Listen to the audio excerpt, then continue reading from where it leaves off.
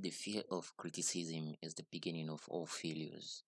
And this is something a lot of writers don't actually put in perspective when it comes to them trying to create something or trying to write something. Because a lot of writers are really that scared of criticism. And we know that criticism is the fertilizer of growth. Criticism is like the fertilizer of any creative endeavor. Without it, writers and all creative are stuck repeating mistakes.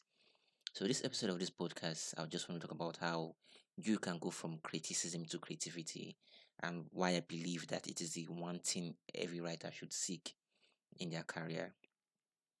There should be a direction to something, and criticism offers us that direction. And I always say to people that we are lost without it. So many writers don't see it that way because they think like having criticism is like being criticized is like a sure sign that they are not good at what they do. They interpret it as a short and unfavorable term for their career and how people perceive them.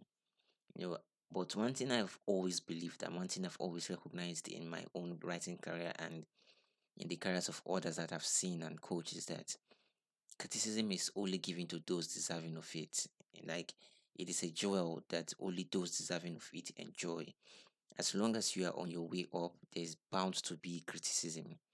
And this is something you can't even run away from because as long as you are out there throwing out content and putting yourself out there, of course, you always meet criticism because dogs don't bark at bad cars and thieves don't bother with empty houses.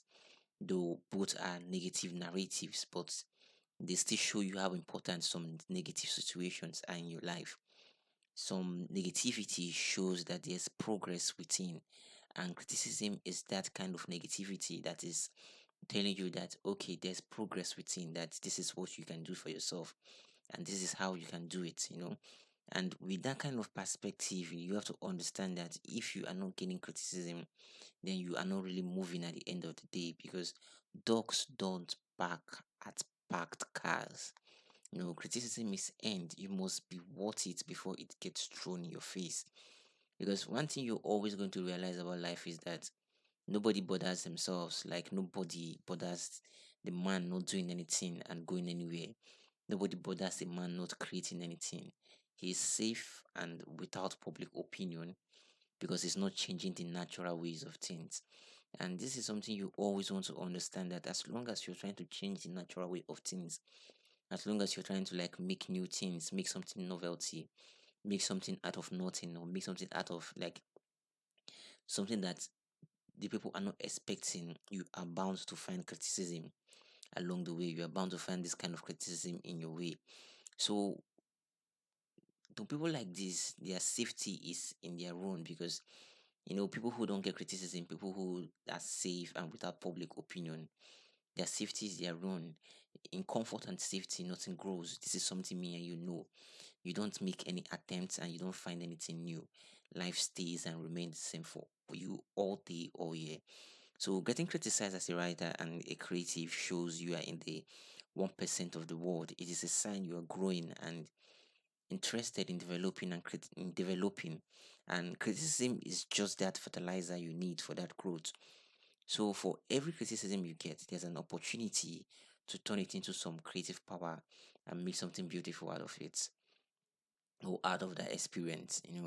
You want to be a writer that knows how to embrace criticism, that knows how to like get criticism and knows how to like know how to turn it into a creative way. And the only way as a writer and a creative to get criticism is to always put yourself out there because you really don't have to be scared. I think the reason why people don't throw things out there or who don't publish their ideas more is because of they're scared of like